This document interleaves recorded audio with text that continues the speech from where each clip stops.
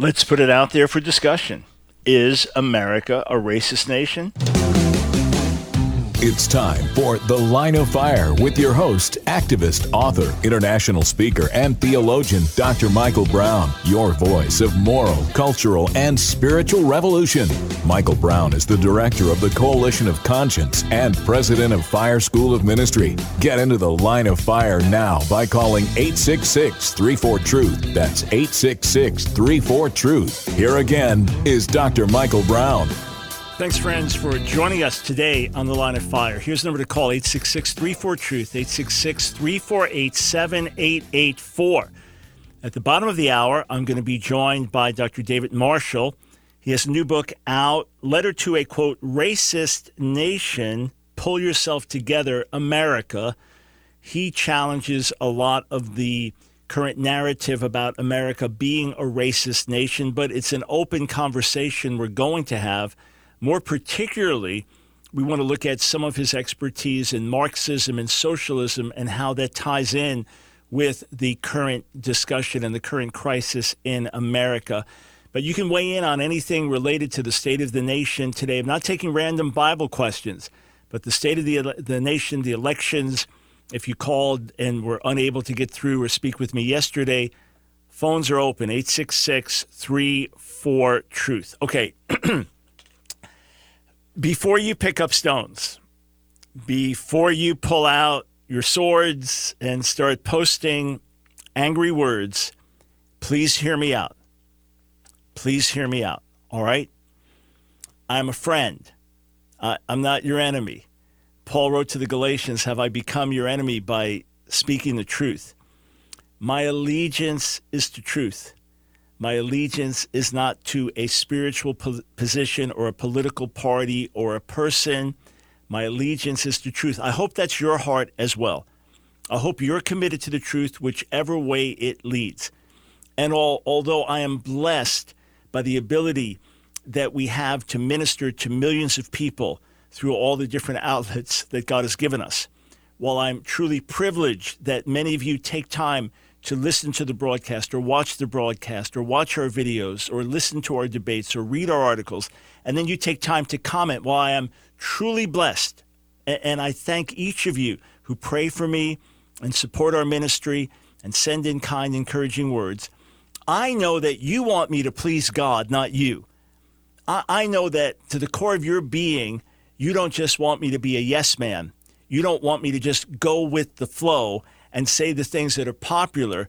The reason that you take the time to listen to what we have to say is because we're doing our best to speak the truth in an unbiased way, recognizing that all of us have blind spots, biases, but we do our best as servants of the Lord, especially those of us who teach and preach and have public platforms, to go before the Lord, to be in his word, to be in prayer, to be sensitive to his voice.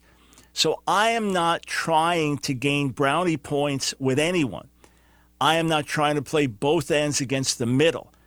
I'm trying to communicate what God has laid on my heart. Now, interestingly, I was speaking with a very solid, committed black Christian earlier today, and he was saying that in his circles, he has to remind people that Joe Biden is not the savior. I said, in my circles, I have to remind people he's not the Antichrist. We were laughing. I said, and conversely, I have to remind people in my circles that Donald Trump is not the savior. And in your circles, you have to remind them that he's not the Antichrist. Now, again, these are exaggerated pictures that we're painting, and there's diversity in terms of who votes for whom. But you get the picture. Depending on who you're talking to, you're going to get a very different perspective.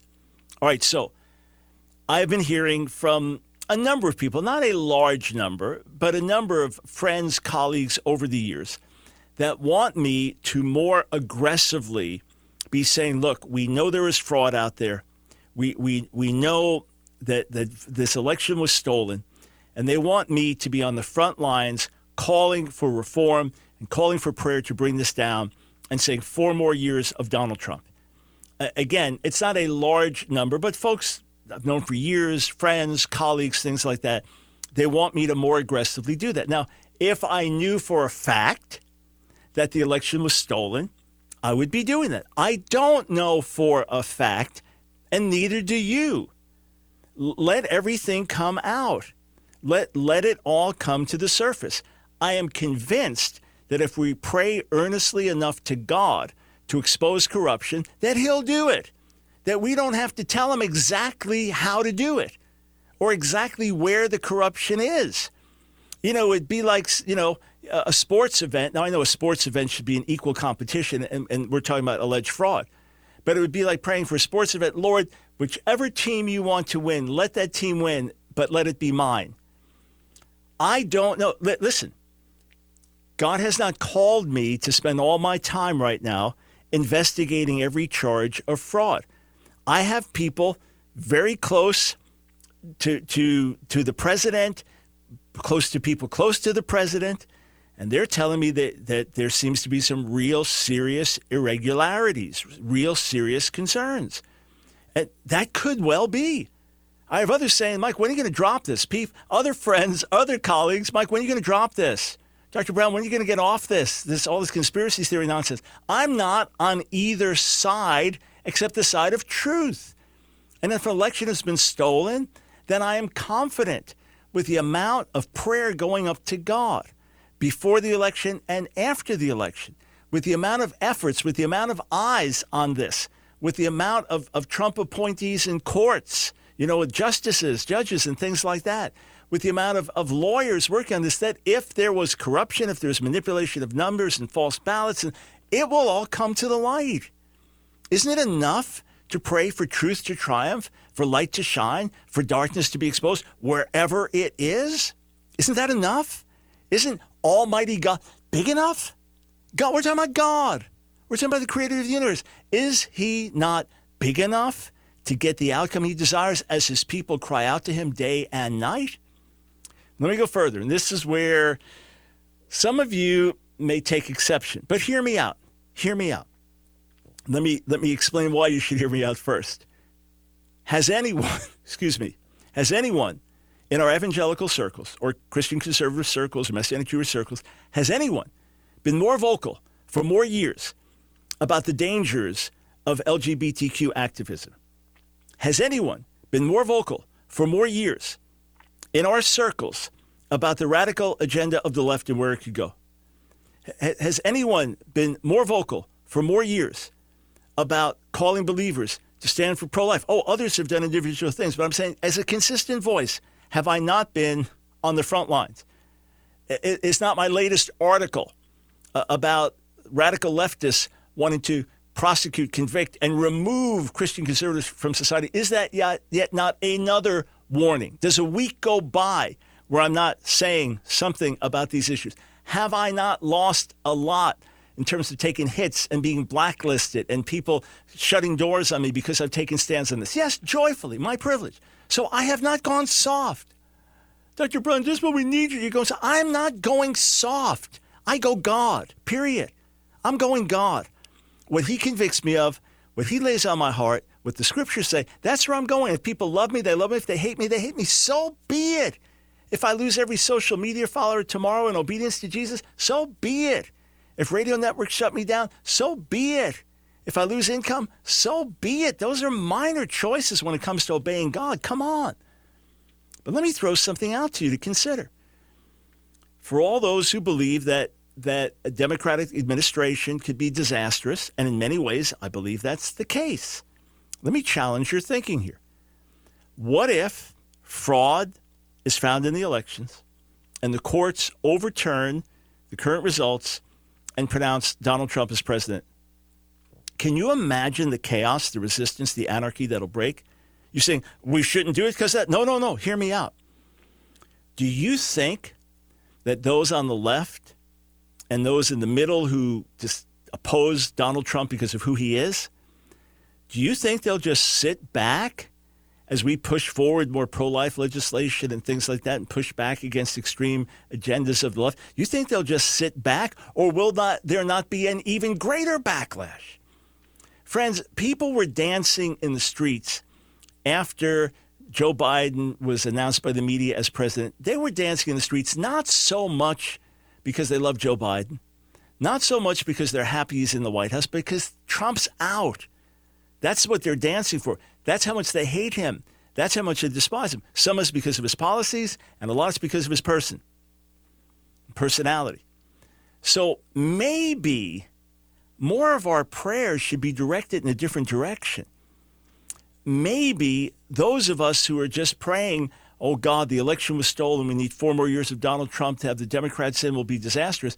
Maybe we should be praying harder for the transformation of Donald Trump. And maybe we should be praying for the church to repent of putting too much trust in a man. After all, if the whole Cyrus prophecy analogy was that God is going to use someone who's not one of us, who's not a true believer, at least coming into the White House, who's an outsider, the most unlikely candidate, an idol worshiper that God will use to do good for Israel and to do good for the church, why couldn't God use Joe Biden? Why couldn't God use you? Why couldn't God use any of it? In other words, if God can use the most unlikely vessels, could it be that America's greatest issue is not who's in the White House, that America's greatest issue is not who's in the Congress, that America's greatest issue is the state of the church? And if the church would awaken and do right, then the political scene would change as well. And there would be more righteous politicians, and there would be more godly decisions, and there would be more holistic concern for the poor, the hurting, the needy, beginning in the womb and right through society. Not one party strong here, another party strong here. No, but that there'd be righteousness. Look, I don't know where things are going to go because God didn't speak to me about it. But I know we're in an urgent situation right now. And whichever way this goes, there's going to be massive backlash. What if the courts don't rule for Trump? And what if he says, okay, I'm just going to campaign the next 4 years, launch a whole movement, and he's going to have tens of millions behind him? That's not going to advance the cause of the gospel any more than if the courts overturn it and give things to him. The cause of the gospel is going to be advanced through us, through you and me. Maybe if we get our hearts in the right place, and if you say, hey, don't judge me. I'm not. I'm saying we. Maybe if we get our hearts in the right place, maybe if we direct our prayers for the transformation of Donald Trump, and not just for the courts, and for the transformation of the church to be the church united around Jesus and making him known, then perhaps things would fall into place more in our society. And perhaps things have to get worse before they get better, because ultimately it comes to us waking up and then the church being touched. All right, now you can take out the stones and pull out the knives, or maybe say amen, I'm with you. Be right back with your calls.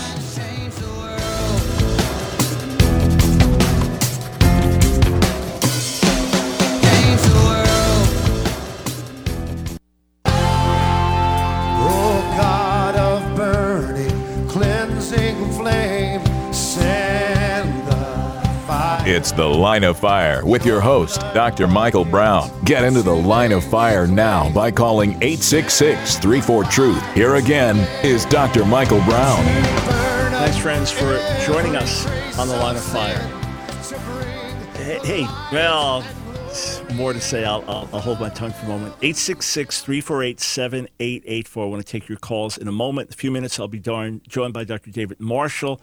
We'll talk about racism in America, but then want to focus on the issue of socialism and the dangers of that and what he knows about that. But in my book, Evangelicals at the Crossroads, Will We Pass the Trump Test?, I have a chapter, it's chapter 5, titled The Cult of Trump versus Trump Derangement Syndrome. That you have many on the left saying that those that vote for Donald Trump, support Donald Trump, are part of his cult. And then you have those on the right saying those who vilify and attack him are suffering from Trump derangement syndrome. It's almost like the worst is brought out on all sides. That you ever have somebody like that, a family member, a coworker, that they have a certain personality and it can bring out the worst in people. And, just the way they are, it can agitate, or everybody's in the flesh. And that's kind of what happens. There's hardly any middle ground when it comes to Donald Trump. I think you'd agree. And remember, I voted for him twice now, okay? Voted for him twice. But I ask in this chapter, does Donald Trump use proven cultic techniques to manipulate and control his followers? And do some of them follow him with a cult-like devotion? Does their loyalty to him and esteem for him go far beyond what is acceptable or even logical? Remember January 2016, candidate Trump said, you know what else they say about my people? The polls, they say I have the most loyal people. Did you ever see that? Where I could stand in the middle of Fifth Avenue and shoot somebody and I wouldn't lose any voters, okay? It's like incredible. So there is this unusual loyalty to a man that in certain ways makes no sense. On one hand, it's understandable because he's fearless and he fights for things that are of importance to many of us, and he's taking on things nobody else ever took on in extraordinary ways. On the other hand, should it be like that you follow somebody no matter what? I note it in the book. It's one thing to be an enthusiastic Trump supporter, like this gentleman named Howard, who tweeted after the President's State of the Union address in February 2020, one day before his expected acquittal, so impeachment acquittal. Shalom, Dr. Brown. As you know, God has raised Donald Trump up for this time to do a work, and after he's acquitted today, he'll be reelected, Roe v. Wade will be overturned, and Donald Trump will finish the work that God sent him to do. Well, we shall see how that plays out, right? Right now a lot against it. We shall see how that plays out in terms of reelection and so on. Okay, I can understand. You think purpose, you voted for him, fine. It's another thing to have an almost religious devotion to him, to defend his every word and deed, to reference him as a savior figure, to see him as called by God so much and raised up so much for such a time as this, that to criticize him is to criticize the Lord. So this concerns me. So on the one hand, you have left-leaning Christians like Shane Claiborne, who was on the show with me, saying Trump evangelicalism is a cult. Let us rebuke it in the name of Jesus. And I love Jesus, and it's precisely my love for Jesus that creates my outrage at Trump. When I look at the things Jesus said and compare them to the things Trump says, it's impossible to reconcile the two. I don't know how any Christian can defend Trump. And then conversely, you say, I don't know how any Christian can vote against Trump. And we have these clear extremes. So I analyzed this book by Stephen Hassan, mental health professional, who wrote a book called The Cult of Trump. A leading cult expert explains how the president uses mind control. And I go through it. I actually break it down in the book.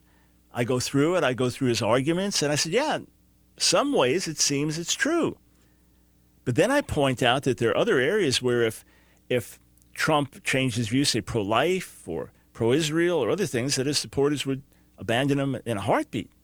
You know, those that for whom those are especially important issues. Then on the other hand, I point out what's called Trump derangement syndrome, where you watch some of the left-wing media, it's like they lost their mind. They completely lost their minds. They become like little babies. It's like, I thought you were professional newscasters. What in the world happened? So in a sense, Trump brought out the worst of all sides. And again, I see him as used by God to do that, to bring out the worst of sides. But he's also brought out the worst side of the church, where we become like him, where we justify that kind of behavior and rhetoric, where we're unable to see how our witness has been tarnished by the degree that we're associated with him, especially those of us who are white conservative believers. I'm not saying that the elections aren't important. I am not saying that if there's fraud, it should not be exposed. I am not saying that I'll just say, hey, whoa, whoever's in power is great, no problem. I'm not saying any of that. If you listen to me over the years, watched me over the years, read me over the years, you know that's not my position.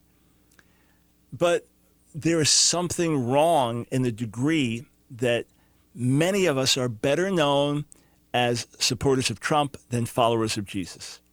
And we seem more emotionally attached to the president than to the gospel. You say, that's crazy. I don't know a single person that's like it.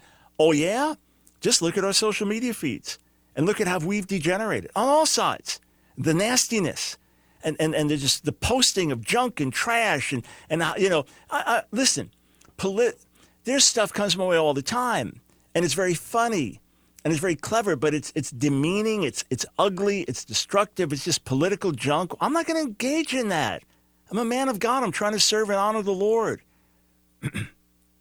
You know, years back when Bill Clinton was president, I'd listen to Rush Limbaugh's son when I lived in Maryland just during my drives. He was on and learned a lot of great insights and other things I differed with, obviously. But, you know, he'd refer to Clinton as Slick Willie. I thought, well, he's not doing that as a believer or a minister of the gospel. I'm not going to do that. I'm not going to engage in the name calling and the rhetoric. You say, well, you're weak. That's got nothing to do with weakness. It Has to do with integrity. Has to do with ethics. Has to do with character. So, friends, we don't fight the way the world fights, but we become worldly. We become carnal. We become petty. We really have. I've been grieved over this for years and years, long before Trump. His presidency has just brought it up to the surface. And I'm saying this as a Trump supporter and a Trump voter and someone who thinks maybe there is fraud. Let us see it. Let us get to the bottom of it and let righteousness be done. But 4 more years of Donald Trump, especially if it's by the courts overturning the elections and saying they were fraudulent, he's the rightful winner. The backlash is going to be so extreme that if we just become defenders of Trump, we will completely lose our gospel witness. If he's in, great. Let's pray for him to do what he's supposed to do, and let's pray for him to be less of an abrasive person. And then let's say, hey, I don't want to talk about Trump. I want to talk about Jesus, and reach out to people and love them. Otherwise, we're going to be in a worse mess than we've ever been in. And if the Democrats take control and go the way of the leftist agenda that many of them wanted to, yeah, it's going to be very tough, very, very tough. Either way, we're going to have to get our act together as followers of Jesus here in America. It's going to be very tough either way. All right, with that, just looked up. Phone lines are jammed. Let me get to a couple of calls, and then we'll bring our guest on and take some more calls. We'll start with Tari in Burlington, New Jersey. Yes. Thanks for calling. Please weigh in with your thoughts on the nation. Sure. Real quick, Pastor, and thank you for all you do, sir. So, obviously President Trump is not our king. And the thing is, President Trump didn't cause any of the climate in America. It was already here. In regards to his election, as a church, we'd have to look at it and say, well, who gets put in place? If there's fraud, we should look at that. But we also accept that God's will also is being done. Now, in regards to whether United States is a racist country, I want you to think of Sweden, think of Nigeria, think of different countries around the world. Now, America is unique in the fact that it actually is what we would call a white nation. The reason why I'm saying that, I'm an African-American who voted for Donald Trump, but I think he ruined it for himself with some of his rhetoric and behavior, and it brought out some of the ugliness of white Americans, some of that type of past feeling of hatred of their fellow black human beings. But America is a white nation in the sense that not like Sweden or not like Nigeria, where it naturally is a representation of the people there. Obviously, there were a lot of hardship there. This was already an occupied land, so it wasn't really discovered, maybe discovered for the people who came here, but not for the people who lived here. And so unless you are able to unpack that and address that this is a white nation, and again, that may ruffle some feathers, and I'm a black man, and I'm willing to say this is a white nation, but the afterthought is how do we deal with people that are here, African Americans, natives, and so forth. And you see this ugly rhetoric in some of Trump's talks about making people feel fearful of, say, for example, low-income housing being placed in the suburbs. It was all a fear type of speech, and I truly hoped that over the years that he would have matured, but he did not. And so I believe in a message that, hey, I am a president for all, and I am not your pastor. So, for example, if someone wants to have a gay wedding, let them have it. It is no representation of me. I won't say whether I'm supporting or against. I'm just your president. I'm here to make sure things are done correctly and fairly and defend the nation.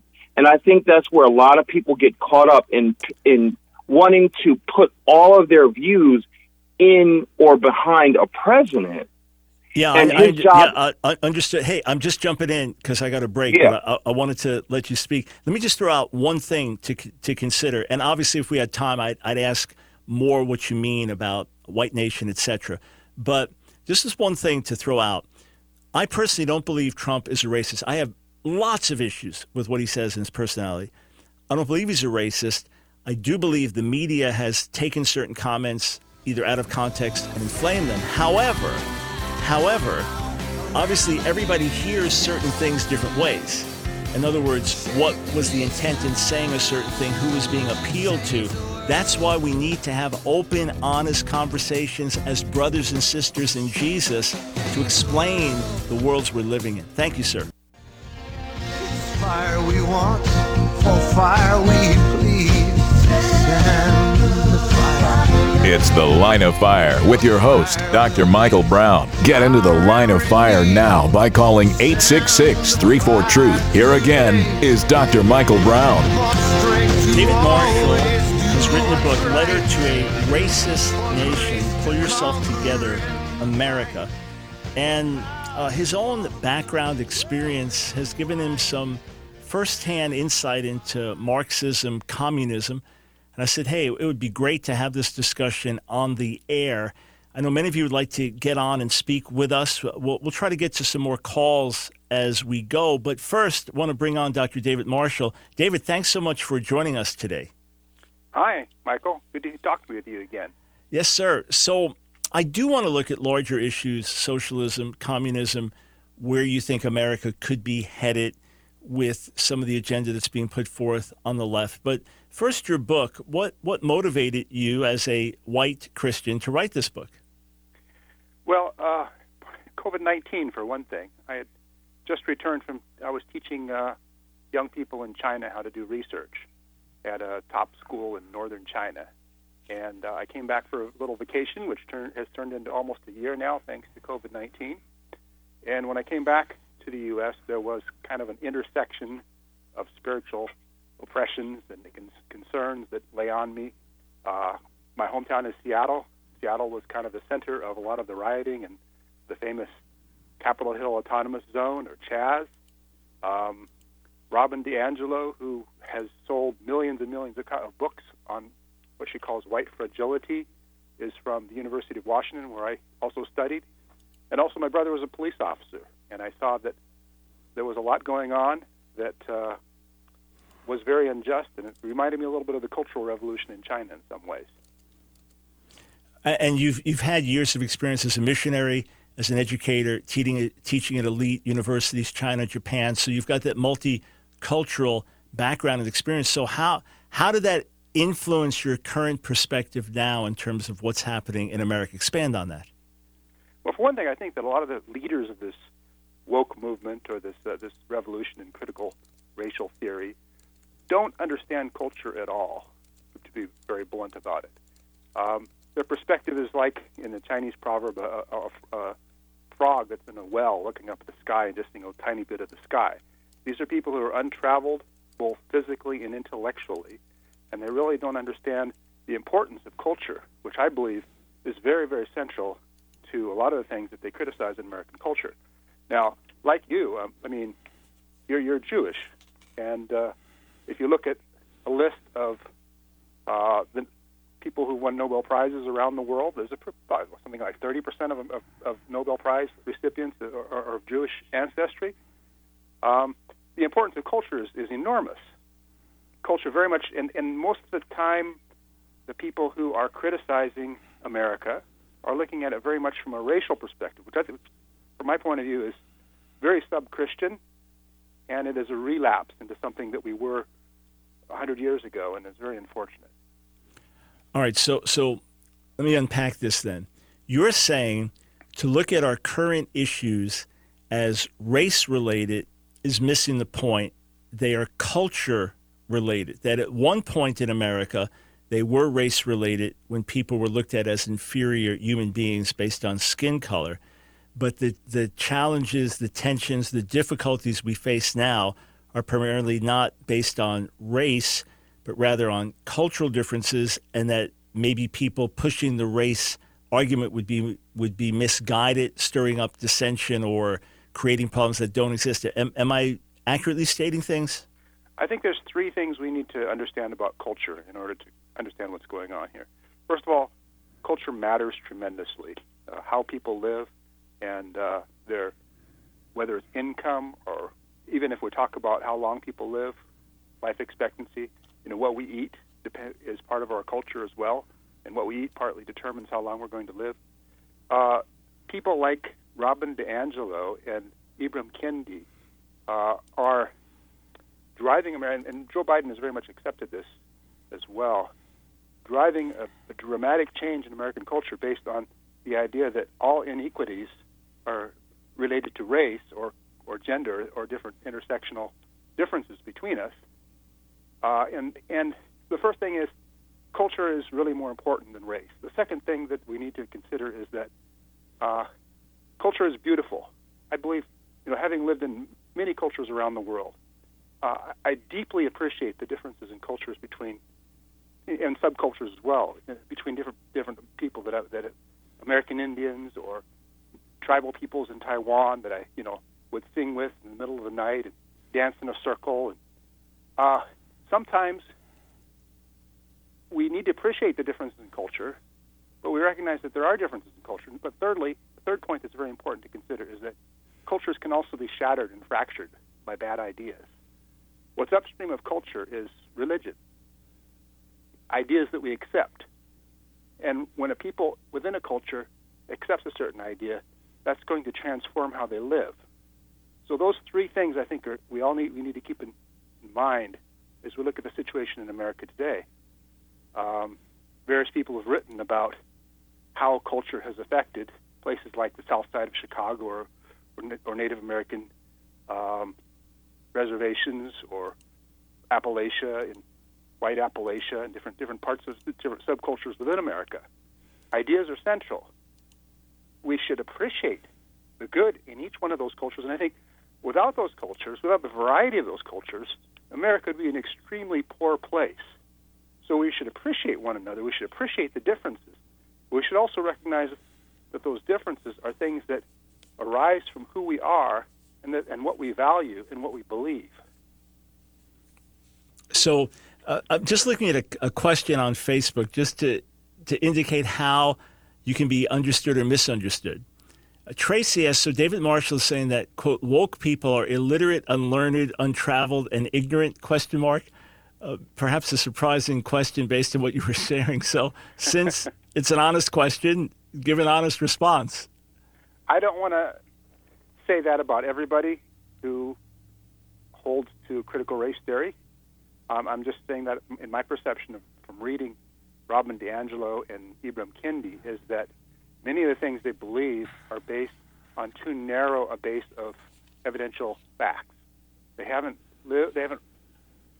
focus they're too American in some ways. They haven't seen enough of the world to understand what's really going on, in my opinion.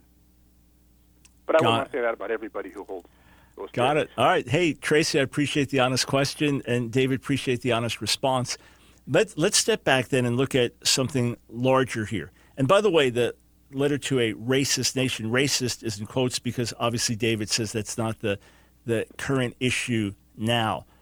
So how does this play in with an agenda of socialism or communism? How does that play out in terms of if you want to push critical race theory or something else to get the end results, not of equal opportunity, but of equal results? How does it tie in with socialism or communism? Well, there are people who have discussed the whole history of how these ideas have evolved. The problem with Marxism, and I am a scholar of Marxism originally, I was. The problem with Marxism is it has never been able to be applied directly. What Karl Marx wrote and what Engels wrote, you can't really apply it directly to the real world because its theories don't really pan out very well when you try to apply them. So whether Vladimir Lenin or Joseph Stalin or Mao Zedong, whoever the revolutionary was, he had to make some adjustments, do some tweaking to bring the theory into, for example, in Mao Zedong's case, he had to change the focus from the working people, the working classes, to the farmers and peasants in China, because that's what most of the people in China were. Modern critical theory does something like that, and you can see it in the work of a scholar, a historian by the name of Howard Zinn. Mm-hmm. Howard Zinn was a communist, but most likely. He was probably a member of the Communist Party in his early days. And he started to teach at a college called Spelman in Atlanta. And the Spelman was a black women's college, a Christian college. And he very consciously adopted and adapted Marxism to reach out to the African American community. It didn't always work very well because a lot of most African Americans didn't really like Marxism very well. But that was very early on. That was an important direction in which American communists tend to go, and then Marxists. A couple of things I think really stand out about the critical theory, the woke ideology that really, and it's not completely 100% Marxism. Marxism was racist, but a couple of things really stand out that resemble Marxism. One of them is that the revolutions of 2020, the woke revolution as I call it, is very much focused on the group. And Jesus, of course, was somebody who cared about people on the margins. So in a sense, you could say that both Marxism and critical theory neither one of them can be explained apart from the life of Jesus Christ, because they focus on people on the margins. In the ancient world, if you read, for example, the Roman historian Suetonius, you find that the ancient Romans really didn't care about, the conquered peoples or women or children or people who were, on the margins of society, and including the Christians, of course, eventually. That was introduced into Western culture by Jesus of Nazareth. And so in a sense, this theory, this movement, can hardly be explained apart from the life of Jesus and the teachings of Jesus, and of course his example.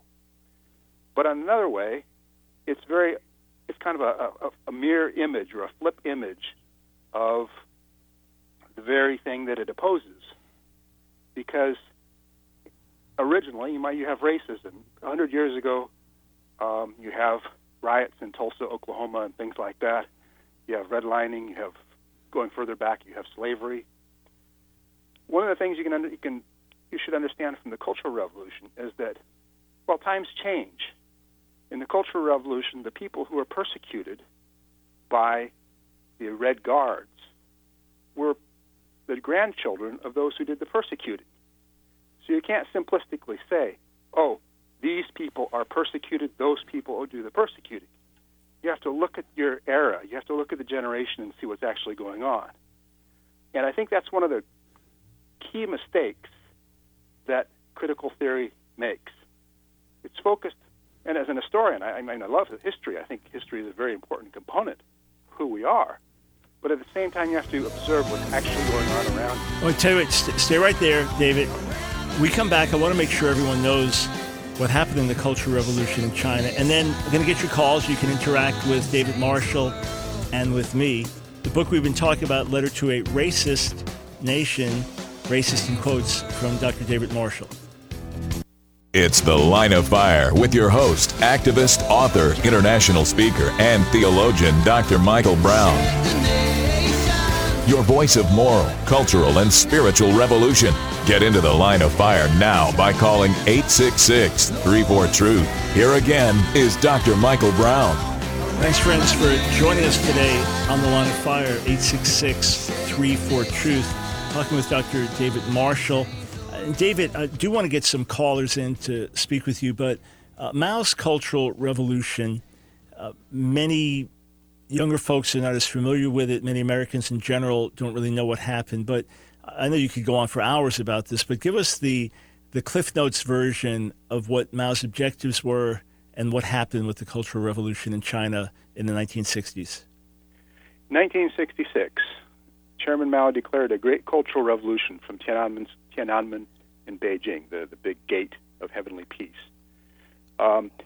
Instead of working top-down through the hierarchy of the party or through the government, he decided to work bottoms-up from the students, 15, 16-year-old students, high school students, sometimes college students, to overthrow the system of government which he had already put into place. Some people just think he got bored. But in any case, Red Guards, as they were called, came to Tiananmen Square and heard him urge them on to basically attack their teachers and attack other olds, the four olds, and figures of authority around China, to tear down some of the symbols of ancient Chinese civilization and also churches as well. And then these young people, these Red Guards, set off on a huge demolition project, very much like our modern cancel culture or the riots that occurred in 2020, in a sense. One of their targets was the husband of later on my teacher in the city of Xiamen, in South China on the coast. He was basically tossed out a window. This is what they called struggle sessions. They would bring their target, put a dunce cap on him perhaps, and then they would make accusations against him, and they would force him to write a self-incriminating letter explaining, why he was really guilty and why he really deserved all of this. Mm. Right. So quite shocking in terms of the overt nature of this, and of course it was also very much an overthrow of traditional Chinese culture, because traditionally Chinese have revered their teachers, which is good for me, of course, because I'm a teacher. Right. And what were the four outmoded ways? Oh, old religion. I'm not sure what the four were. Got it. Okay. I was actually just looking at it in my own book, Revolution, the Urgent Call to a Moral Holy Uprising. David, how would you respond to this? Kai, if you could just scroll those comments down over on Facebook. Let's see. Tori said, racism in America never ended. People don't want to have an unfiltered conversation about white hate. Until we can do that, we'll be in a constant state of denial. Germany took down their Nazi statues. America wants to hold on to its Confederate statues. Obviously, many feel the way Tori feels and feels that there's not been an unfiltered conversation about, quote, white hate. How do you respond to that today? I think that if you take an empirical study of America right now, you'll find that there are some people of all races and of all kinds of backgrounds who have hatred towards other people for some reason or another. Empirically speaking, I think about 1/3 of white Americans say they've experienced racist incidents from black Americans. About 2/3 of black Americans say they've experienced racist incidents. I have no reason to disbelieve that, but I don't think it defines who we are, and I don't think it describes the vast majority of Americans today. We're not. The danger is to essentialize, because it's true that in 1920 there were terrible, terrible attacks on African Americans, and it was true in 2020 that there were terrible, terrible attacks on the police. In the Cultural Revolution, the people who had traditionally been the attackers became the people. Their grandchildren became the people who were attacked. And when I walked through Chaz in downtown Seattle, I know my brother. I've heard for 40 years. I've heard about his career and what he's been doing. How he, saved somebody, dragged somebody out of a burning car, and rescued people in the middle of islands, and all kinds of things like that. Even when the police give somebody a ticket, a traffic ticket, speeding ticket, they're saving people's lives. And then when I walk around Chaz and I see "Kill the Cops," and I see signs like that spray painted all over Chaz, the irony is that, according to Scientific American, every year doctors and nurses, the medical profession, makes mistakes that result in the deaths of some 300 to 400,000 Americans. Now, the same analogous mistakes are also sometimes made by the police, and they result in something like the death of about 60 unarmed, nonviolent American citizens. So about 5,000 people are killed in America by medical mistakes to every one that is killed by mistakes by the police. Now, I'm not saying we should go after the doctors or nurses. That would be terribly unjust.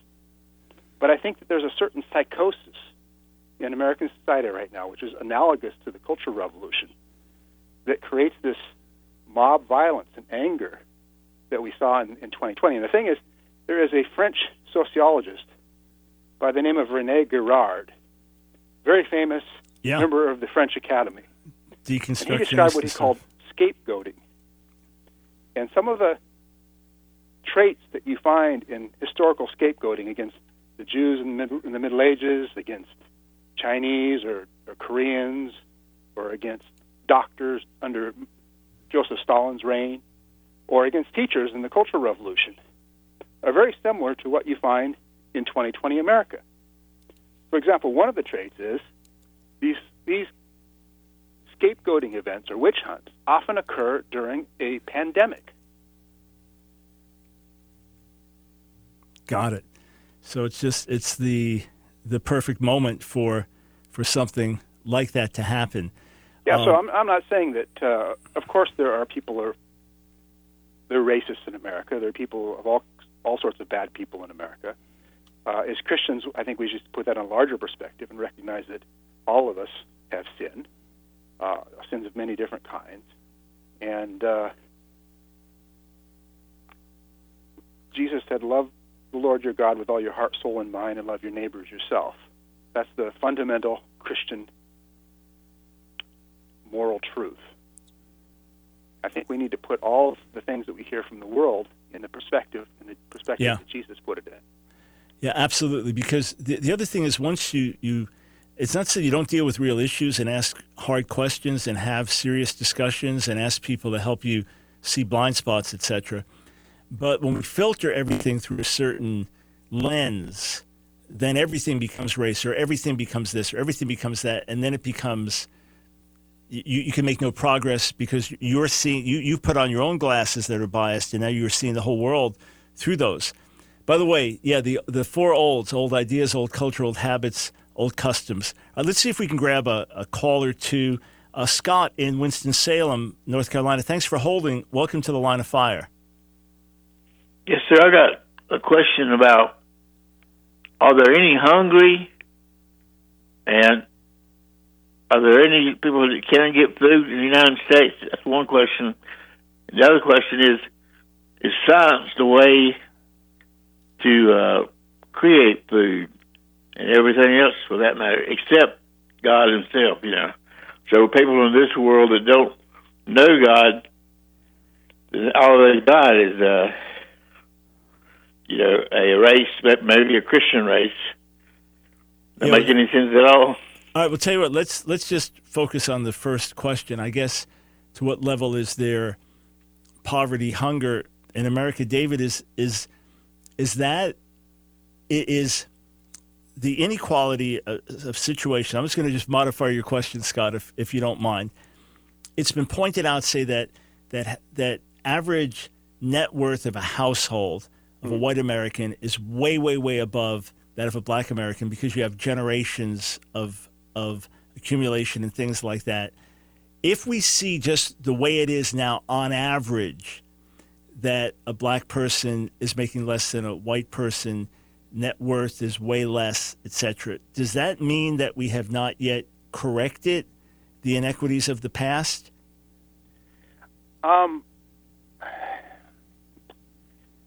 The difficult thing about answering that question is, and let's be frank, all of American culture right now is in a mess. And probably the biggest problem, in my opinion, is the fact that a huge number of American children are born out of wedlock. A lot of kids grew up not knowing what the word dad means. And if we don't start with that, I think we're starting in the wrong place. I think that represents the breakdown of culture, both white and black, but not so much Asian so far, which is the fundamental problem that needs to be solved in American society. Now, as a matter of fact, white Americans are not at the top of the earning list in America. Indian Americans, people from India, make about twice as much as the average white family per average family. And if you go down the list of, income per family, household, white Americans definitely make a lot more money than black Americans or Native Americans, but there are other family groups, other races that make more money. I would say cultural groups, because culture, I think, is central. Now, is it a coincidence that Asian Americans have suffered less family breakdown and also have a higher earning per capita? Probably not. I don't think so. All right, in the middle of a sentence that needs to be expanded, and with many more minutes to talk, we're out of time. The point being made is if we only see things through the eyes of race, then we won't see where the deeper problems are and where the deeper solutions are. Hey, we're having a conversation here. Feel free to call in and differ in the days ahead.